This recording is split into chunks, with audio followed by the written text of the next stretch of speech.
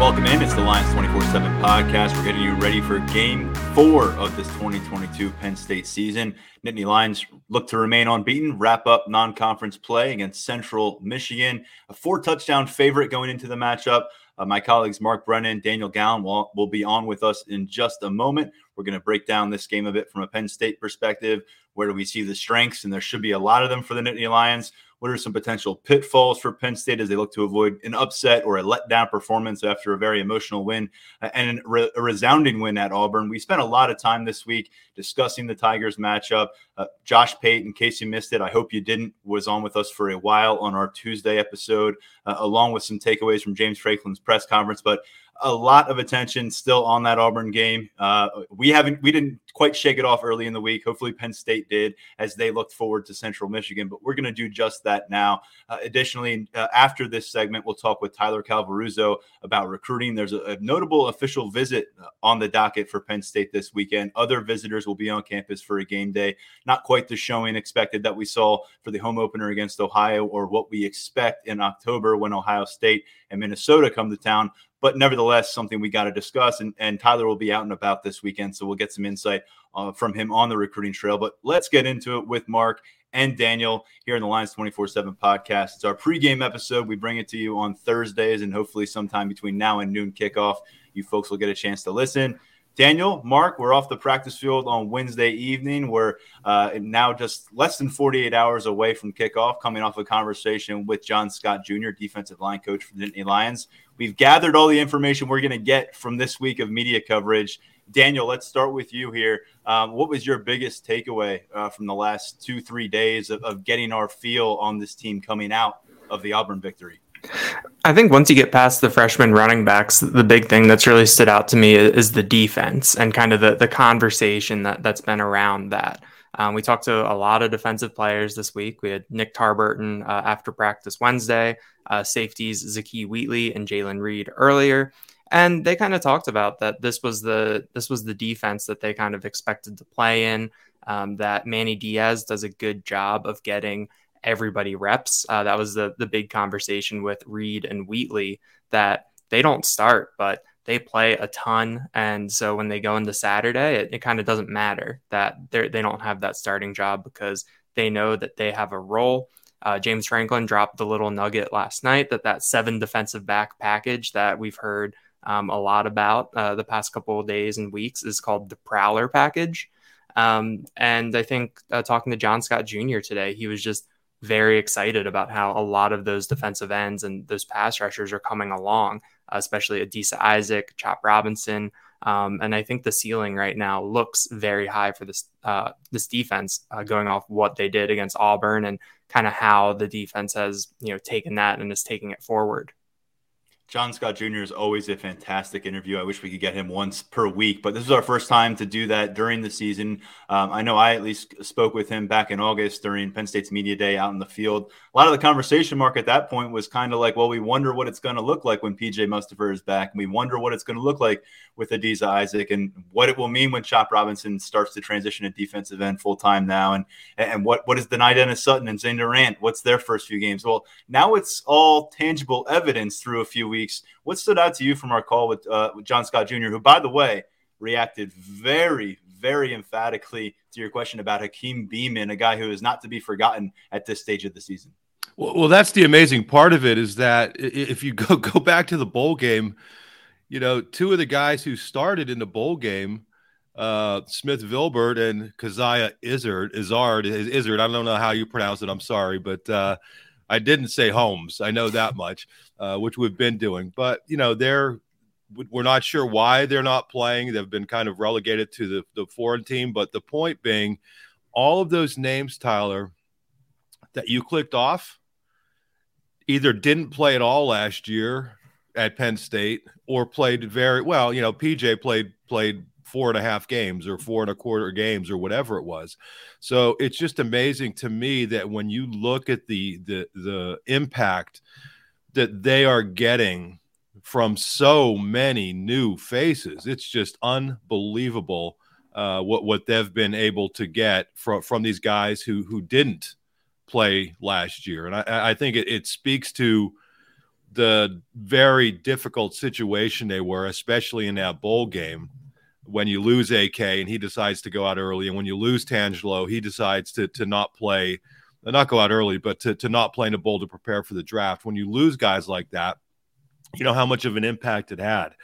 But in all, going back to what Daniel said, I just think the depth of this defense is been even more than anyone expected. Outside of a couple spots at linebacker there, which we all know about, the depth on the defensive line and the depth in the secondary through 3 games has just been unbelievable. And the willingness of the coaching staff to go deep, to play guys, young players in key positions late in games that are tight. Obviously, that wasn't the case at Auburn, but against Purdue, it most certainly was. To be able to lean on those defensive players going that deep, I just think is really one of the storylines, or the storyline of this season on that side of the ball. John Scott Jr. entered this season with a blend of recovering veterans who needed to, as he would say, knock the rust off, and then a bunch of guys who are unknown commodities, high-level talent, but unknown commodities. And he's getting some answers through 3 weeks. He feels comfortable with this rotation. It's going to be very important getting into Big Ten play, because bumps and bruises will await this team eventually in the trenches. And so shifting back to and carrying on that point of the depth, safety came up a lot this week, because we did get to speak with Jalen Reed and Zakee Wheatley, 2 young talents on this team who are certainly ascending. Neither starting. Let's keep noting that Keaton Ellis is a starting safety next to Jair Brown. But Daniel, in each of those conversations, and after talking to Anthony Poindexter, the safeties coach, last week, it's very apparent, like we've been saying in a lot of spots on defense, it doesn't really matter who's out there for the first snap, because by the 4th or 5th snap of that series, you're probably going to see the second guy in. I think that you saw what both of those guys are capable of, and the depth on the interception, where Jalen Reed chases TJ Finley all the way around the formation, gets the hit on him, and Zakee Wheatley, turnover king or takeaway king, is right there to snag that ball before it hits the ground. Wheatley was once again asked about kind of his nose for the football, or the football's nose for him, and he said that it's always kind of been like that. That he credited being a center fielder in baseball and playing wide receiver in terms of what has helped him track the ball and keep his eyes on it. So I think it was good to hear from both of them at this point.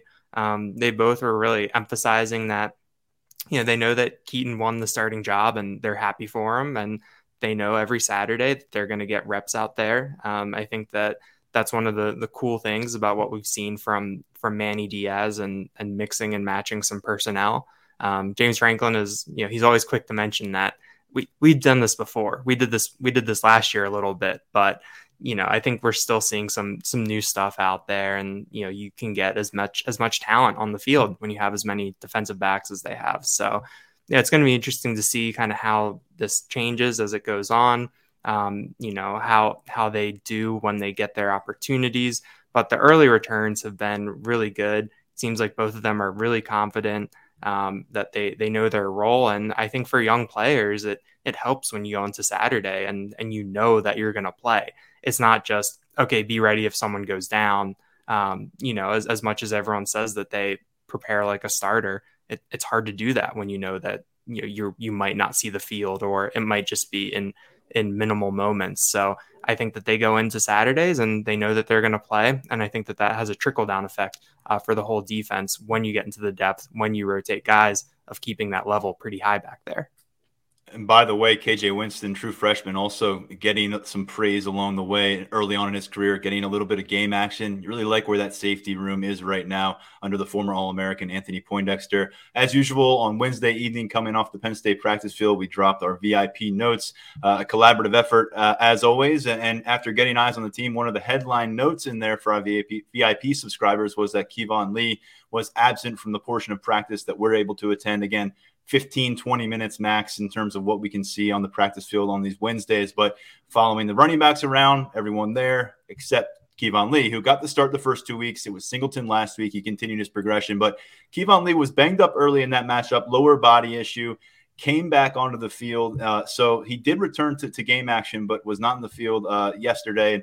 I just say all this to note that James Franklin's unsure about his status for Saturday. So I think we already know we're going to see a lot of those two freshmen in Katron Allen and Nick Singleton, but we're not quite sure if Kevon Lee is going to be out there. Definitely follow our pregame coverage at Lions247.com. We'll be noting any potential absences from the roster in that matchup. But Daniel, before we leave the running back room and dive into some, predictions and final thoughts on this matchup, what do you think about Devin Ford? Because you wrote this big article. I don't know how big it was, but it was a very good article on Thursday morning about what Devin Ford told us. I know you had a conversation with him back in Beaver Stadium in August, but we got him for some media availability this week, and it was one of the more refreshingly candid conversations I think we've had with the Nittany Lion in recent memory.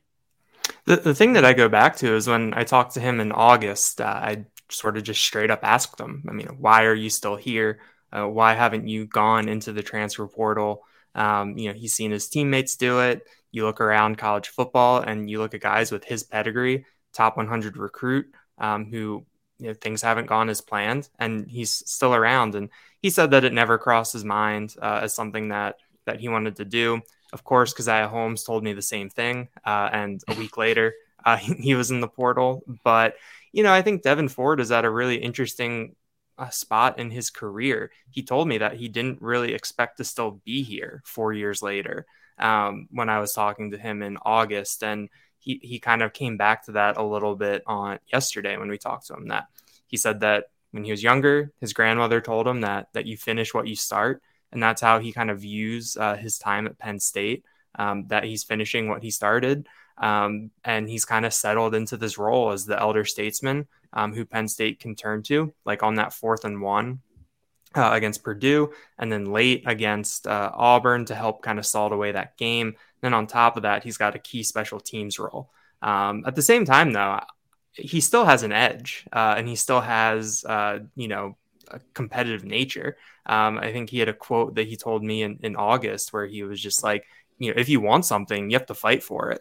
And he's in that running back room. And even though there's this young talent in there, that he's still fighting and that he still wants to play. And I think that he still has some confidence in himself. And I think that showed up late in his session yesterday when there was a question about Nick Singleton coming in and when he's been impressed, and kind of offhandedly, Ford said, he's competition as much as he's my teammate. So I think that even though Ford is, from our perspective, is in the back seat when it comes to that running room, I don't think he looks at it that way at all. And so I think that he's someone that, whether or not he comes back for his COVID year or not, whether he elects to play that elsewhere or just what he decides to do, I think that he's someone that, when you look at expectations versus the reality of his career at Penn State, from that 10,000 foot view, if you're an Ohio State fan or fan of on the West Coast and you just kind of look on paper, you can kind of say, ooh, like that didn't really go as planned. This might have been a disappointment. But I think the people in the program, for James Franklin, who shouted out Ford unprompted last weekend, to Jaywan Sider, I think that Devin Ford is someone who, when his time here is up, they're going to look at it really fondly, and that he's going to be someone that Penn State can use as an example to guys to show what they can still do, even if they see some adversity early, even if things don't necessarily go the way that they thought it would. And on Wednesday, Ford reciprocated something that Jaywan Sider said back in August, said if he's a head coach somewhere and Devin Ford wants to be an assistant, he's going to hire him on the spot. And Devin Ford said the way his mind works, he's just learned he has a strong feel for this game. And I think he certainly has the personality and wherewithal to be a part of a program moving forward. So we'll see.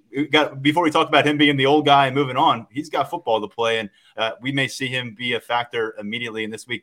Just a reminder, week 1, key 4th down catch along the way as Penn State got that win on the road in Big Ten play. Mark, let's get into what we're going to see in Beaver Stadium on Saturday. The plan is to honor the 1982 National Championship team. There should be a palpable buzz. I know it's not a great matchup, but coming off of the Auburn game, you'd think that right now Penn State fans are riding a high.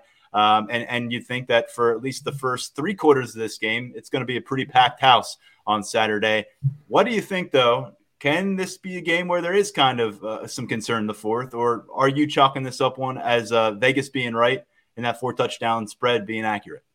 I think Vegas was wrong. I mean, the line opened at 25, and I'm thinking, boy, that's like stealing money for anybody who's into betting, but I think everybody was looking at that Oklahoma State game, and I brought up the scoring rundown of Oklahoma State versus Central Michigan, just so people know what happened in that game. So the final score was Oklahoma State 58-44.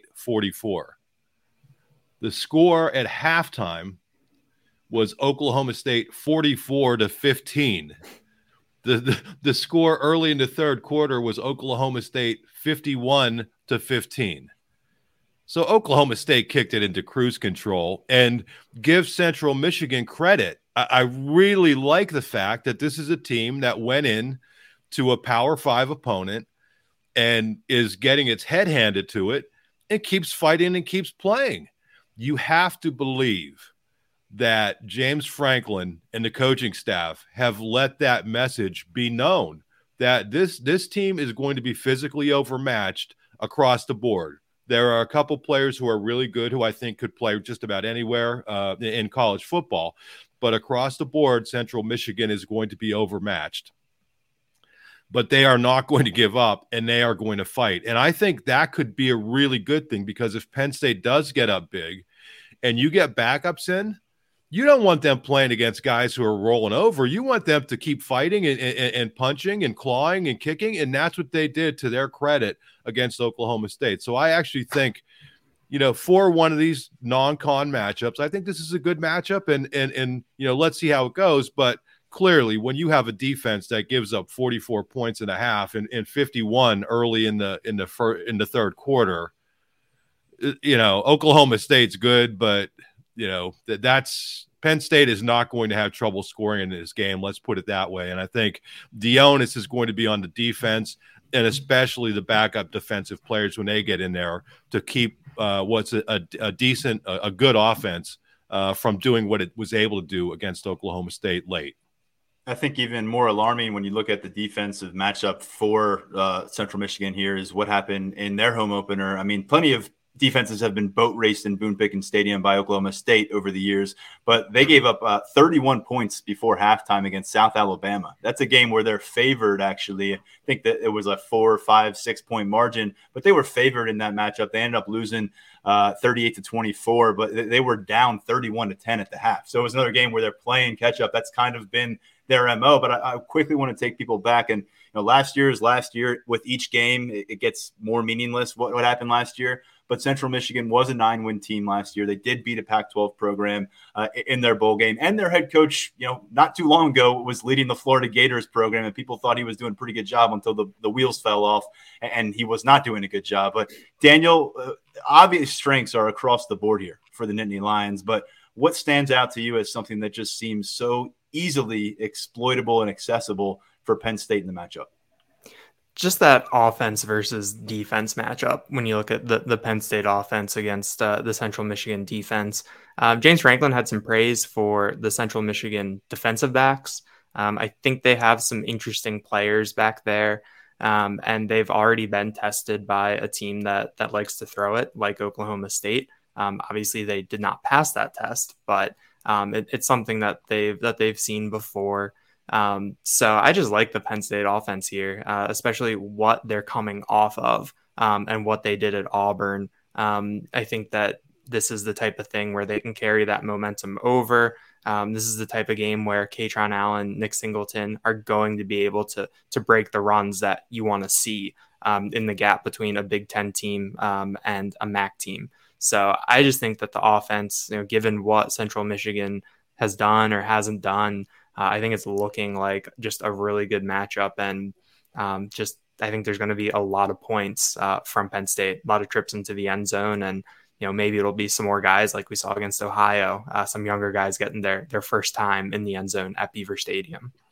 There's not a lot of places to hide for defenses right now against what Penn State is bringing to the field with its ability to go long distance on you through the ground, the perimeter matchups in place. But I'm surprised, guys. We just spent all this time talking about how exciting things are defensively, and we just glossed right over what they can accomplish against a MAC team. I mean, how about this? You pile up, what was it? Ended up being 7 sacks. I think they tacked one on for Jordan Vanderberg upon further review. But coming off a game where you answered a lot of questions about can Penn State generate a pass rush? And now you're in a situation where, this team's had to play a lot of catch up, and they've got some veteran presence at the quarterback spot, does Central Michigan. But I'm looking at this as just, man, this could be a feast situation as the game progresses, and that could really involve some of the younger components that we've discussed. It's pretty exciting to think about how that could kind of play out as this game moves on. Yeah, Tyler, you mentioned it going into the Auburn game, wondering, did Manny Diaz have a few tricks kind of in his back pocket that we had not seen yet? And obviously, I think he did. I don't think you go from having, 2 or 3 sacks, whatever it was on the season, to having 7 in one game. And then all of a sudden, the turnovers started to click for them.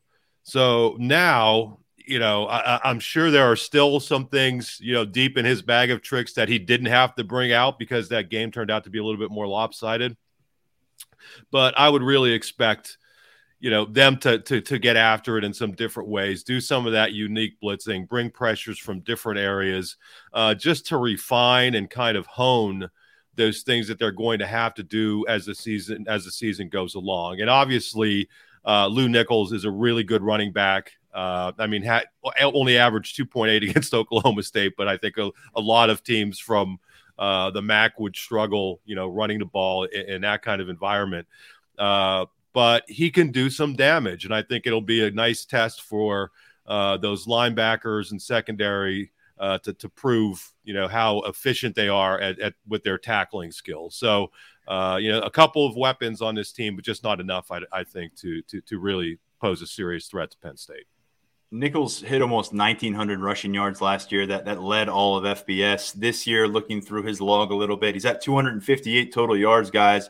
166 of them came on 30 carries last week against an FCS opponent in Bucknell. He was bottled up for 15 carries, 20 yards against South Alabama, 1 touchdown. I mean, you talked about going sub 3 yards per carry against Oklahoma State, 1.3 yards per carry on 15 attempts against South Alabama that next week at home is again, that's raises a red flag, and he's having to work for these yards. He had 26 carries to get to 72 yards at Oklahoma State. That's a lot of carries, by the way, when you're getting smoked out of the building. And then 30 carries against an FCS opponent. I'm pretty sure that's not what you'd love to do the week before you play Penn State, is to tack 30 carries on your primary guy. I don't know why they needed to do it, but they won 41-0, I believe.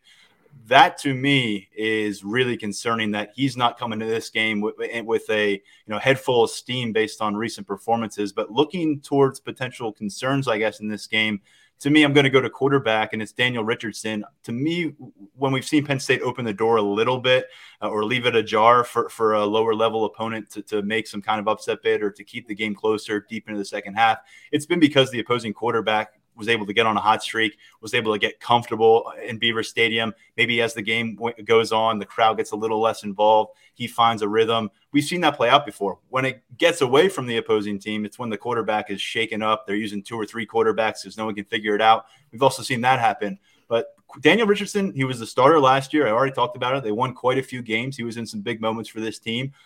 He's piled up some pretty impressive numbers. A lot of that is, I guess you could qualify it as garbage time, but he's at almost 900 yards, 7 touchdowns through the air, and a couple picks. This is like the biggest thing for me, if you want to make this a bury them early game, is for Penn State's pass rush to get in his face. I talked about it. Keep the bad vibes going for what Lew Nichols is doing on the ground. Because to me, if you get Daniel Richardson, have some momentum, string some series together, whether it's a field goal or even just moving into midfield and kind of turning the field position game around, that's where you could let this game linger on longer than you'd like it to. I think the biggest concern is what we talked about with Oklahoma State doing, what Mark mentioned, that seemed like Oklahoma State kind of kicked it into cruise control and let Central Michigan work its way back into the game. I think that's kind of what you have to watch, because a 21-point lead can become a 7-point lead or a 10-point lead pretty easily. When those starters go to the sideline, you don't want to see any movement in the second half in terms of guys warming up, guys having to come back in. So it's hard to find a specific matchup, when you look at how these teams match up. I mean, in the passing attack, Central Michigan does have a big-bodied wide receiver who's had a little bit of success this year. But with Lew Nichols not really being at the same level he was a year ago, and kind of what this offense hasn't been able to show, what the defense hasn't shown. It's hard to pick a kind of a matchup weakness for Penn State, but I think that it'll kind of come down to beating themselves, what they run into. If they do take their foot off the gas, if they do leave that door open, midway through the third quarter, I think that that's really the only cause for concern that I have going into this one. Well, Mark, isn't this just that next hurdle for this team that it needs to clear to prove itself? You're 3-0. Yep. Everybody's giving you love. You're on the rise in the rankings. People are throwing love at every single player on your roster. It seems like the Eli Manning stuff's going viral. For you to channel all that out, not drink your own Kool-Aid too much, and get on this field and assert your will early, I think that's going to be a challenge, because that's going to be a test. Central Michigan, they're going to come in ready to fight. These teams always do. And to me, we're going to find out pretty early, is Penn State going in there and soaking up the atmosphere a little too much, or are they there on a business mission? Because it may take them to the second quarter to remind themselves about why they're there and what they want to accomplish, because that's the way college football works when you come off wins like the one they had down in Auburn last Saturday. Yeah, I thought Josh Pate made a great point, as usual. He's awesome. He does a tremendous job. But, when he talked about when Penn State has won road games, it's been a knife fight. It's been Penn State's really had a scratch and claw. And to go to Auburn and blow out the Tigers it sure looks like a step in the development of the program. And to your point, Tyler, I think coming off of that, coming back with a noon kick where I don't know how many people are going to be in that stadium, just to be self-motivated and take care of business. You've made your jump up into the rankings. Let's see how focused you can be. And that's why I was so big on that Oklahoma State game, because I really do think that the coaching staff could say, guys, listen, this is a good Oklahoma State team. This is a top 25, top 10 team. And they left their foot off the gas, as Daniel said. They relaxed a little bit, and these guys are right back in it. So not really right back in it, but they made it more interesting than it should have been. So that's where I think this is another test, and it's another step in the evolution of this program, getting back to where it wants to be. To be able to just take care of business in this kind of game and not make it like the Villanova game last year. All right, guys, let's talk about players to watch. We've done this each week. We've each picked one. Daniel, let's begin with you on the Penn State side. Who are you going with? I'm going to go with Zane Durant. We talked to John Scott Jr. Thursday morning. He had some really interesting things to say about Durant learning how to be a defensive tackle in college football in the Big Ten.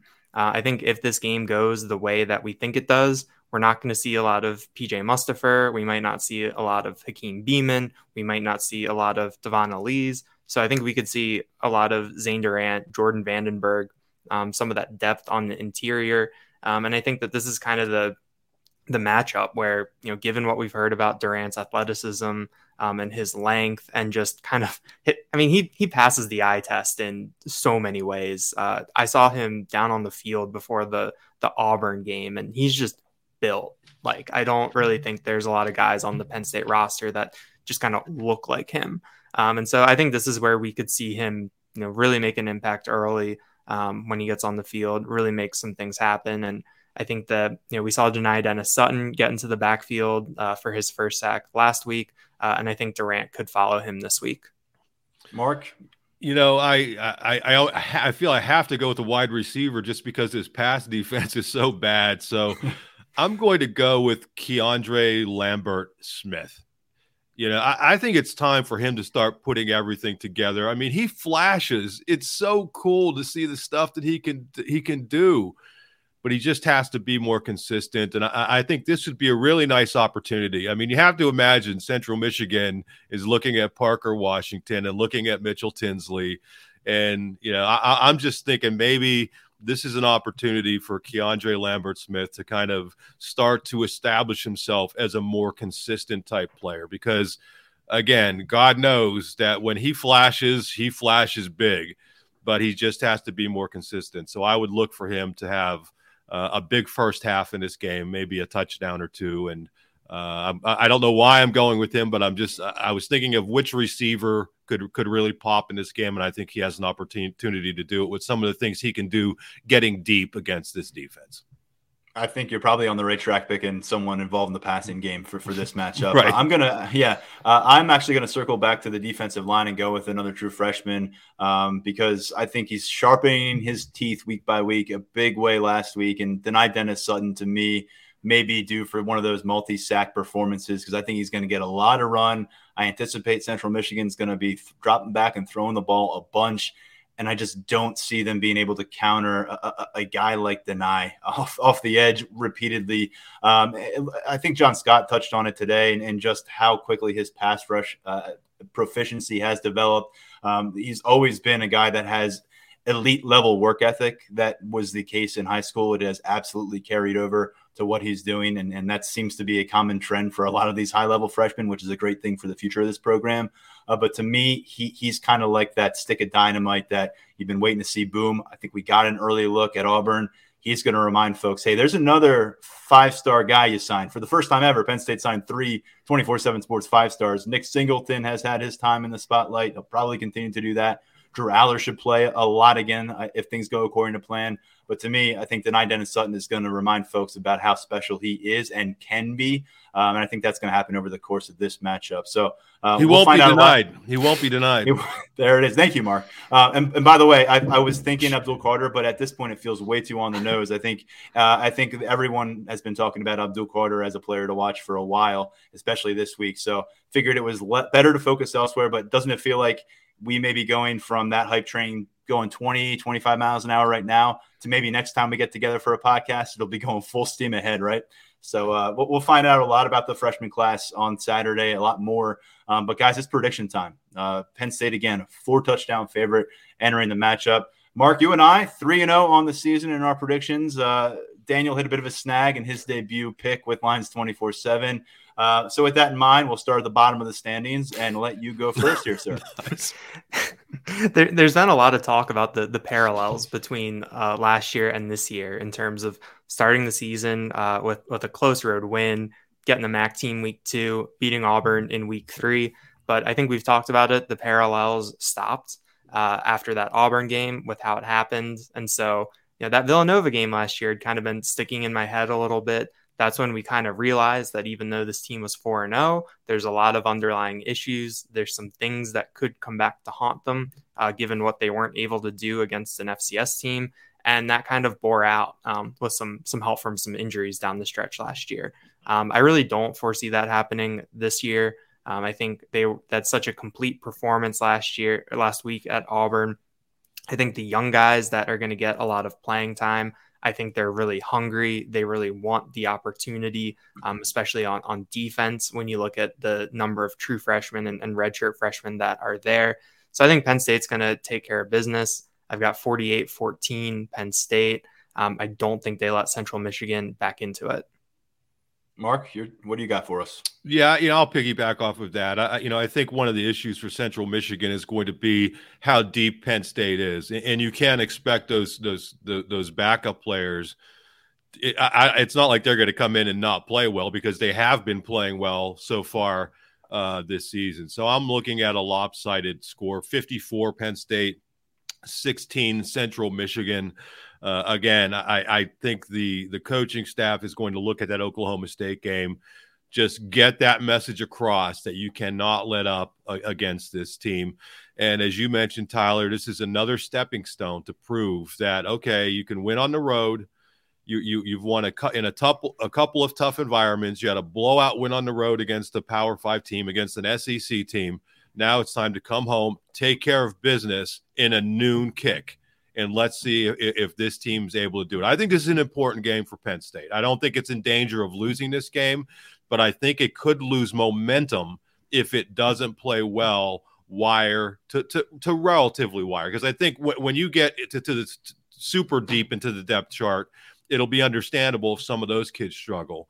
But I just think it's important that they put together a good, solid effort through most of the day to keep this momentum going, because you don't want to go into return to Big Ten play not playing at your best.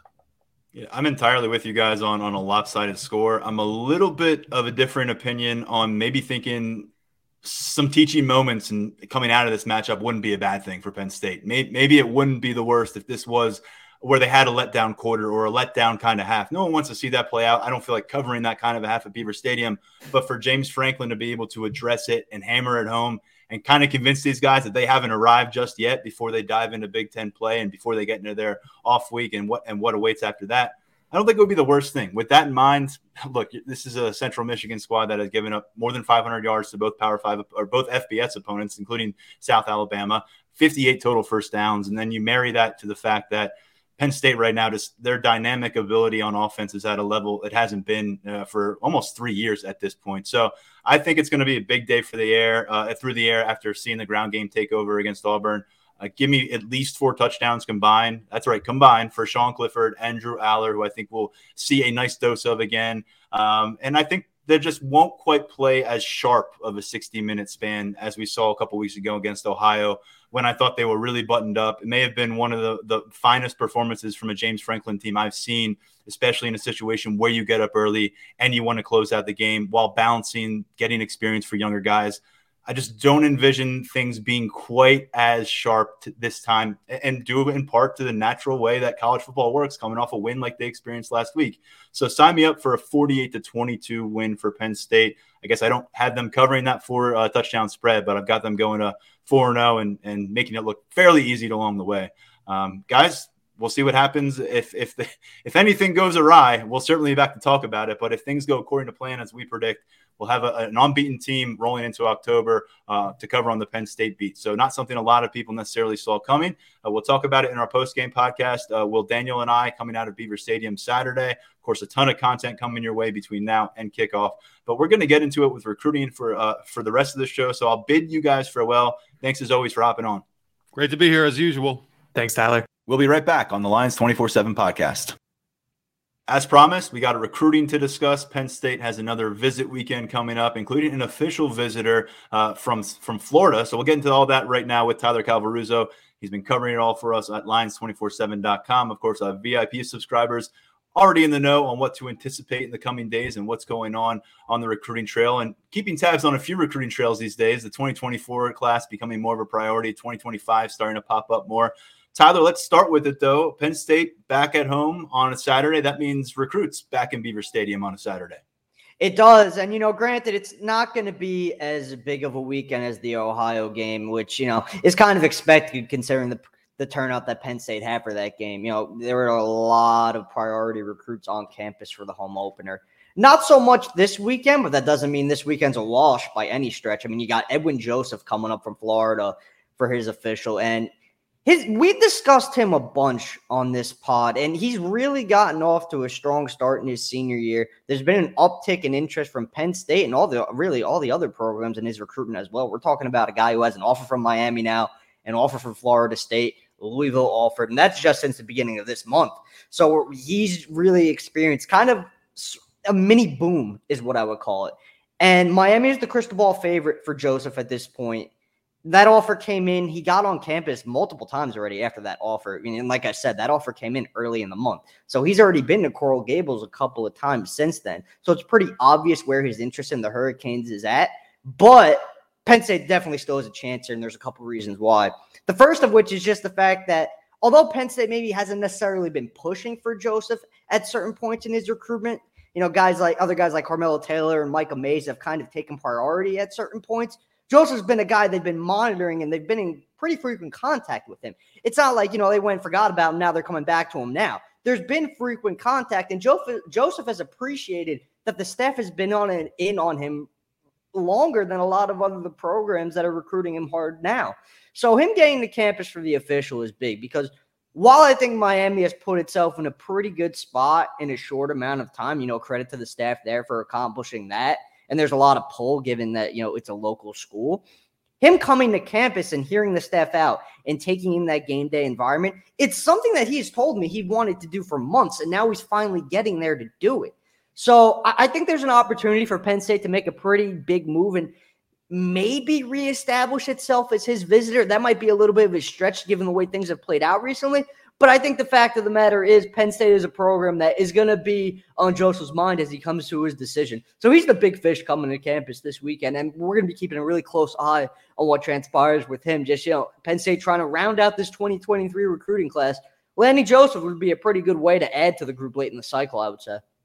We've seen Penn State hit with commits based on 48 hours on campus making this trip. I mean, don't even have to look away from the school he's at, Chaminade Madonna. Exactly. That's where John Dunmore was. I think the 2019 recruiting cycle did not last with the program long, but he was a 4-star recruit. One weekend, an official visit in the summer convinced him. It was a tipping point of sorts to get to come on board with Penn State. But with Edwin Joseph, I think the timing of this is interesting because he's the only official visitor in town. We've been used to seeing guys get bunched up. You'll have some commits. You'll have some targets, guys from across the country. It's kind of a free-for-all. Everybody spends a ton of time together. I'm not sure what Penn State exactly has lined up from an itinerary standpoint, but there is a major opportunity from my vantage point where they're going to be able to make an intimate setting for Joseph and whoever makes this trip with him and send them home feeling like they were a true priority rather than someone who was part of a crowd. It kind of reminds me of the Jason Moore visit in that sense. I know fans probably don't want to hear that because Jason Moore obviously didn't wind up committing to Penn State and wound up choosing the Buckeyes. But Penn State did a really good job of creating that kind of intimacy on Moore when he was the only guy on campus for his official back in early June. And I think they're probably going to look to replicate that with Joseph. And I think there's, the staff does a pretty good job of doing that when it gets the rare opportunity to just have like one official visitor. They did it last weekend with Zion Tracy, or 2 weekends ago with Zion Tracy. And that was a big reason why he wound up committing. They pulled it off. That they showed him, hey, look, this can be a place for you. We're putting all of our focus on you right now. And that left a mark on Tracy and his family. And I think the same thing can happen with Joseph, especially as a Florida kid. He's going to have a lot to learn about the region and just State College while he's on campus. So there's going to be a lot for him to take in, and Penn State's going to be able to concentrate on him and put all of its effort into saying, hey, look, Miami's a great opportunity for you, but so are we. We might be an even better opportunity. We've already put the disclaimer out there. It's not as robust of a list for this recruiting weekend as we've seen, for past games and for the home opener and what we'll see in the future. But it doesn't mean there aren't high impact potential prospects in this group. And I think one that was reported earlier, and Brian Doan has a story up, conversing with him, but an in-state lineman making the trip out of the 2024 class, and a guy who got an offer, less than 2 weeks ago. Yeah, David Polley from Hempfield. So his connection with Penn State goes back to the summer. He camped at the final Elite Showcase camp in late July. That's where he really caught the coaching eye. He was already on the radar. Obviously, he was there. But, he went out there and he shined in front of John Scott Jr., and that caught his eye. And I think that they wanted to see some early season film. They saw that film. That prompted the offer.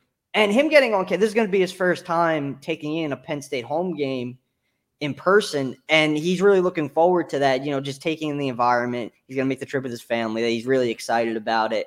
And, local product, really high interest in the program.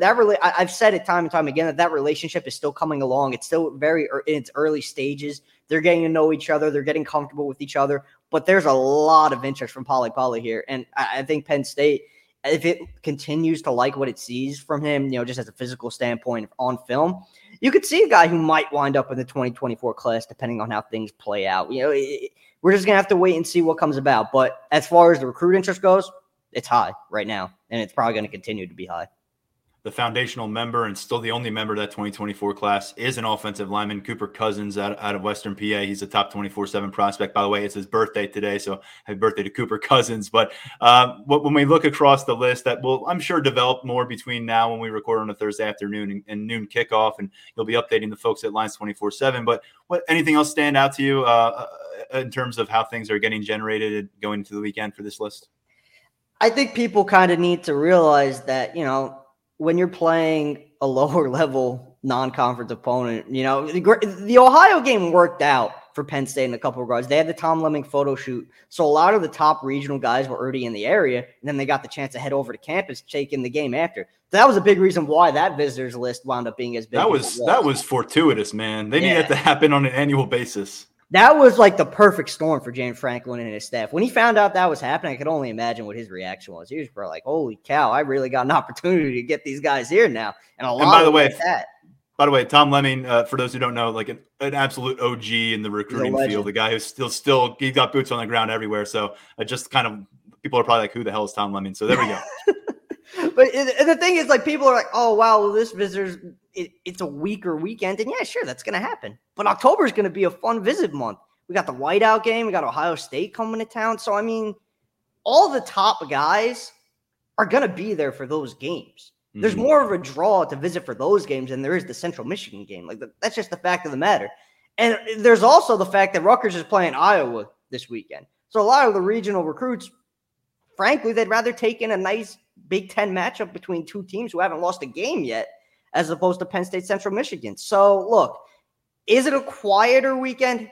Yeah. But there are going to be noisy weekends on the horizon. There are going to be a lot of them in October, and we're going to be all over that. I'm looking forward to it, man. There are going to be a lot of guys who are high on the board visiting in October.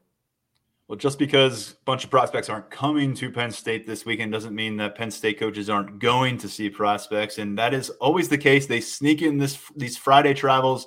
It's always hard to imagine where they find time to gain some kind of rest and recharge the batteries, but I know that'll be the case again this Friday, right? Yeah, so we're going to have James Franklin and Juwan Sider. They're going to be out on the road. They're going to be down in Virginia. They're going to be checking in with 3 2023 commits. They're going to be with Birchmeyer.